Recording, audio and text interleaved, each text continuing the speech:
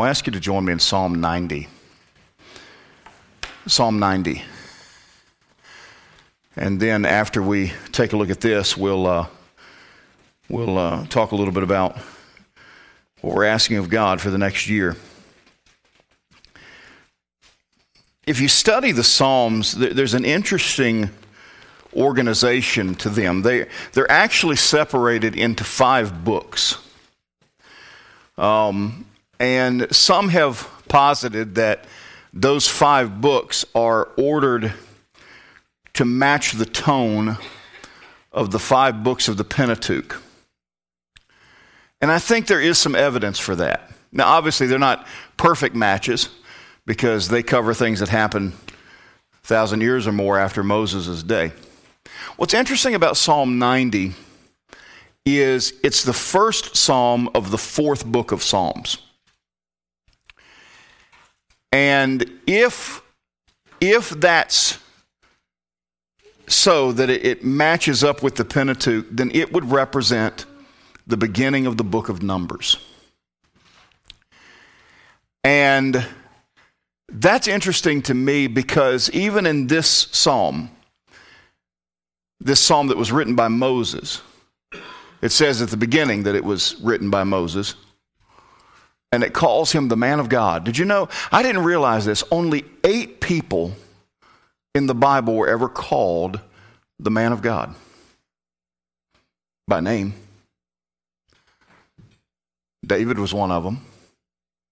There's 2 that if I called their names, none of us probably would have even really heard of them. And there's only one in the New Testament that's called a man of God. Anybody know? Timothy. But thou, O man of God. There's a lesson in that. Timothy, a young yet unproven Christian, already seen by an aged Paul as a man of God. But when you look at the beginning of this psalm, if it does correspond with Numbers, there's a lot to be said for that. Because think of where Moses is at the beginning of Numbers. They're about to fail. The spies are about to bring back that evil report, 10 of the 12. And they will embark on 40 years of wandering. And Moses will know that he'll never see the promised land with human eyes. And Moses begins to think on his mortality. Moses, who lived 120 years, and in that 120 years, the Bible says that his eyes were not dim and his natural force was not abated. He didn't die of natural causes. Did you know that? He died because God said, that's it. Otherwise, Moses might have lived a good while longer. But even then, according to this psalm, people were beginning to have an average lifespan of 70. If by reason of strength, 80. Moses is thinking about his mortality. Something that's interesting, there's also evidence to suggest that though they may correspond with the 5 books of the Pentateuch, Moses almost certainly wrote this psalm before he completed the Pentateuch. Next to Job, this psalm is probably the oldest piece of writing in the Bible. So let's look at it. Psalm 90. A prayer of Moses, the man of God. Lord, thou hast been our dwelling place in all generations. Before the mountains were brought forth, or ever thou hast formed the earth and the world, even from everlasting to everlasting, thou art God. Thou turnest man to destruction and sayest, return, ye children of men. For 1,000 years in thy sight are but as yesterday when it is past, and as a watch in the night. Thou carriest them away as with a flood. They are as asleep in the morning. They are like grass which groweth up. In the morning it flourisheth and groweth up, and in the evening it is cut down and withereth. For we are consumed by thine anger, and by thy wrath are we troubled. Thou hast set our iniquities before thee, our secret sins in the light of thy countenance. For all of our days are passed away in thy wrath. We spend our years as a tale that is told. The days of our years are 70 and 10, that's 70. And if by reason of strength they be 80, yet is their strength labored in sorrow. For it is soon cut off, and we fly away. Who knoweth the power of thine anger, even according to thy fear, so is thy wrath. So teach us to number our days, that we may apply our hearts unto wisdom. Return, O Lord, how long? And let it repent thee concerning thy servants. O satisfy us early with thy mercy, that we may rejoice and be glad all our days. Make us glad according to the days wherein thou hast afflicted us, and the years wherein we have seen evil. Let thy work appear unto thy servants, and thy glory unto their children.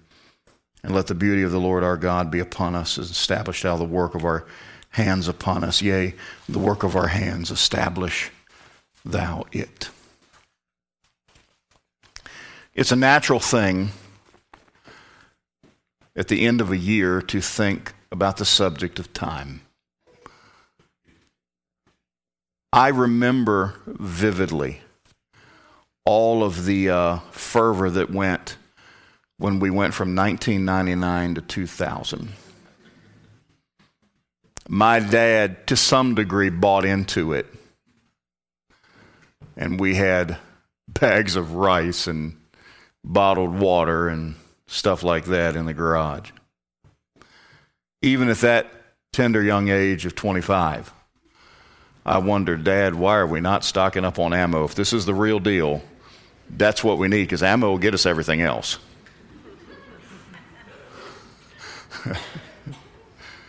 Dad, not much of a gun guy.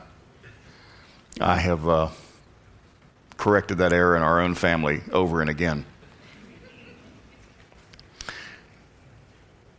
That was a big year. And it turned out to be nothing. And a lot of us ate rice and beans for a good while after that. Me, I did a little stocking up on my own. I got ramen and stocked up on ramen. I could make it. We think of milestones in our lives. But even short of that, when a year transitions from one to the other, I mean, how many of us, the thought of 2024 seems so far away.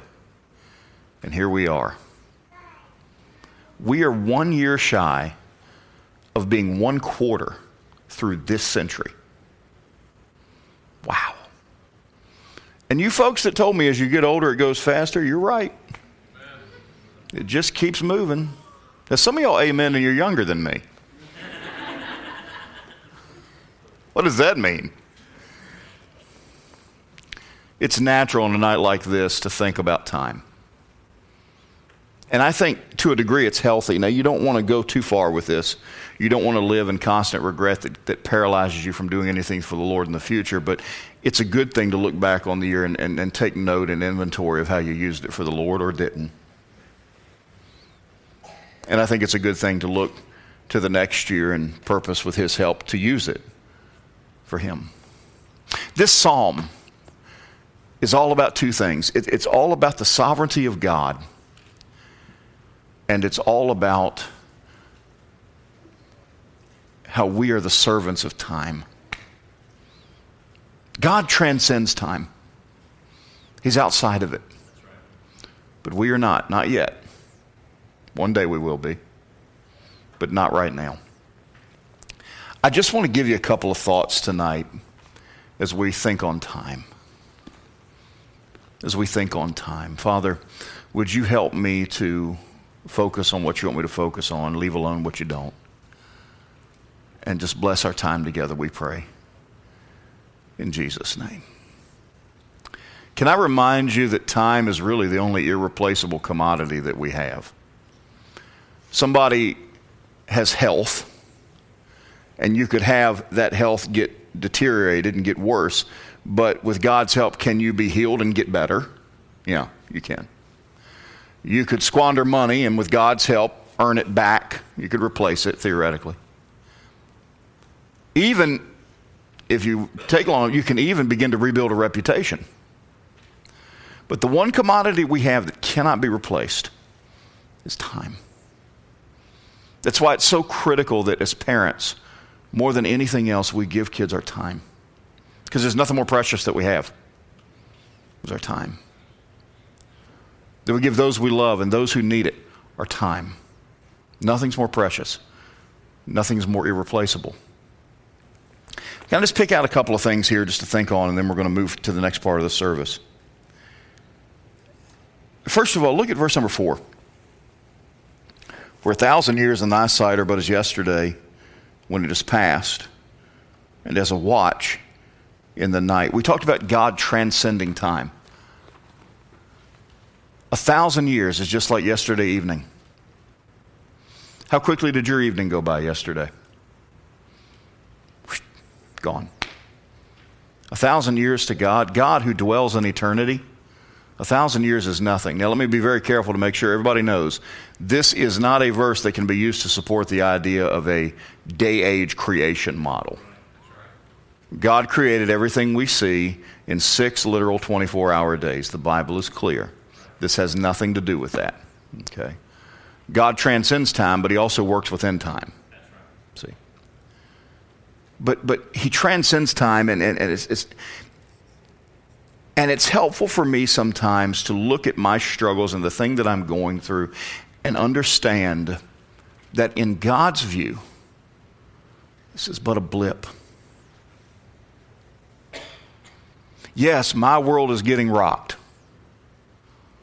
But in view of eternity, the sufferings that we go through down here will be as nothing when we enter into his realm that knows no time. Because he's bigger than all of that.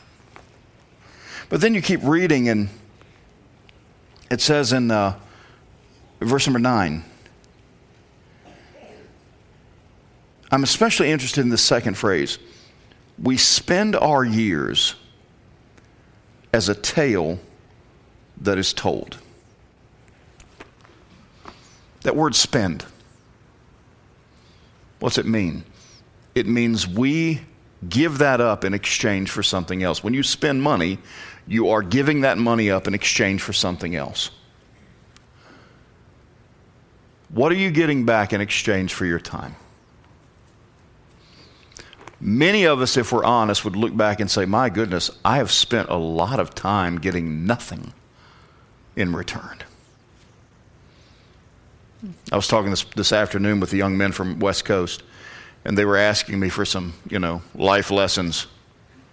What have you learned? I said, well, less than I should have, I'm sure.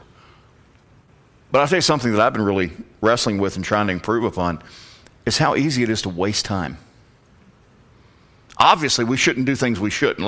Like with our phones, we shouldn't look at things that are wicked. Of course we shouldn't. We know that. But how many of us, maybe that's not our struggle. Our struggle is we blow all kinds of time on dumb things that don't really do any, a game or cat videos or whatever.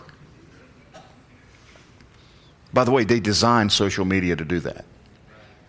It's addicting. So my question to you would be the same question I'm asking myself. How are you investing your time? How are you spending it? Because it goes on to say, we spend our years as a tale that is told. Because how you invest your time is how you're writing your story. Where's your story at right now? Because God gives us the freedom and the latitude to write a lot of our own story. How's yours coming along? It depends on how you're investing and spending your time. And I've been thinking a lot about 2024 in relation to 2023, and I really want to do a better job of how I spend my time because I want my story to get better. I want a better story for people to read in my life next year than this year. Let's keep looking. Verse number 10. The days of our years are 80 years and 10. And if by reason of strength they be 80 years, yet is their strength labor and sorrow. For it is soon cut off and we fly away. And you're thinking, wow, that's an encouraging verse. But it is helpful to be reminded, just as James tells us, our life's but a vapor. We need to treat it for the precious resource that it is, because before we know it, it's gone. I look at my own life and how I've spent my life and my soul. So much of it just vanished like a vapor. Not to keep giving Facebook props, but They do this thing on Facebook where they'll bring up something from your past to remind you. And almost always it's one of my kids this big. You know, some video we posted, some picture we posted. What's my immediate response? Oh, that was a long time ago. And now look at them. You know. Life moves fast. To our young people, I heard the same things when I was your age, and I dismissed it just like you're likely to. But please, please hear me. Don't rush it. Enjoy being who God made you to be for this season of your life. And learn everything you need to learn to be who God wants you to be in the next season of your life. It will come soon enough. And the only thing that's going to stop it is if eternity invades. Whether that's death or the rapture, the only thing that's going to stop it is eternity. Time's fleeting. Use it wisely. So what is the so what that I want to give you tonight? Verse 12. So teach us to number our days, that we may apply our hearts unto wisdom. Remember where Moses is in his life. At this point, Moses almost certainly knows that he is among this generation that won't see the promised land. I have this much time left. Now, aren't you glad that God doesn't tell you the day of your death? So, well, I'd like to know. I don't want to know that. I get depressed enough when I get to the next to last day of vacation. I don't want to know that life's about to end. Moses did know that. And what is his prayer?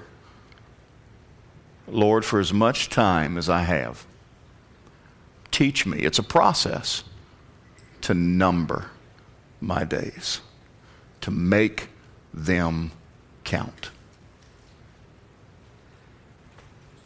that I might apply my heart unto wisdom. I'll not go into the promised land. I'll die in the next 40 years. Now, he could have dwelled on that and just gone in his tent and pouted, but he didn't. Okay, Lord, this is how much time I've got left. Help me to make it count. What would I change about 2023? A good bit. What can I do about 2023? Not a thing. What can I do now? Lord, teach me to number my days, that I may apply my heart unto wisdom for 2024. Just some thoughts about time.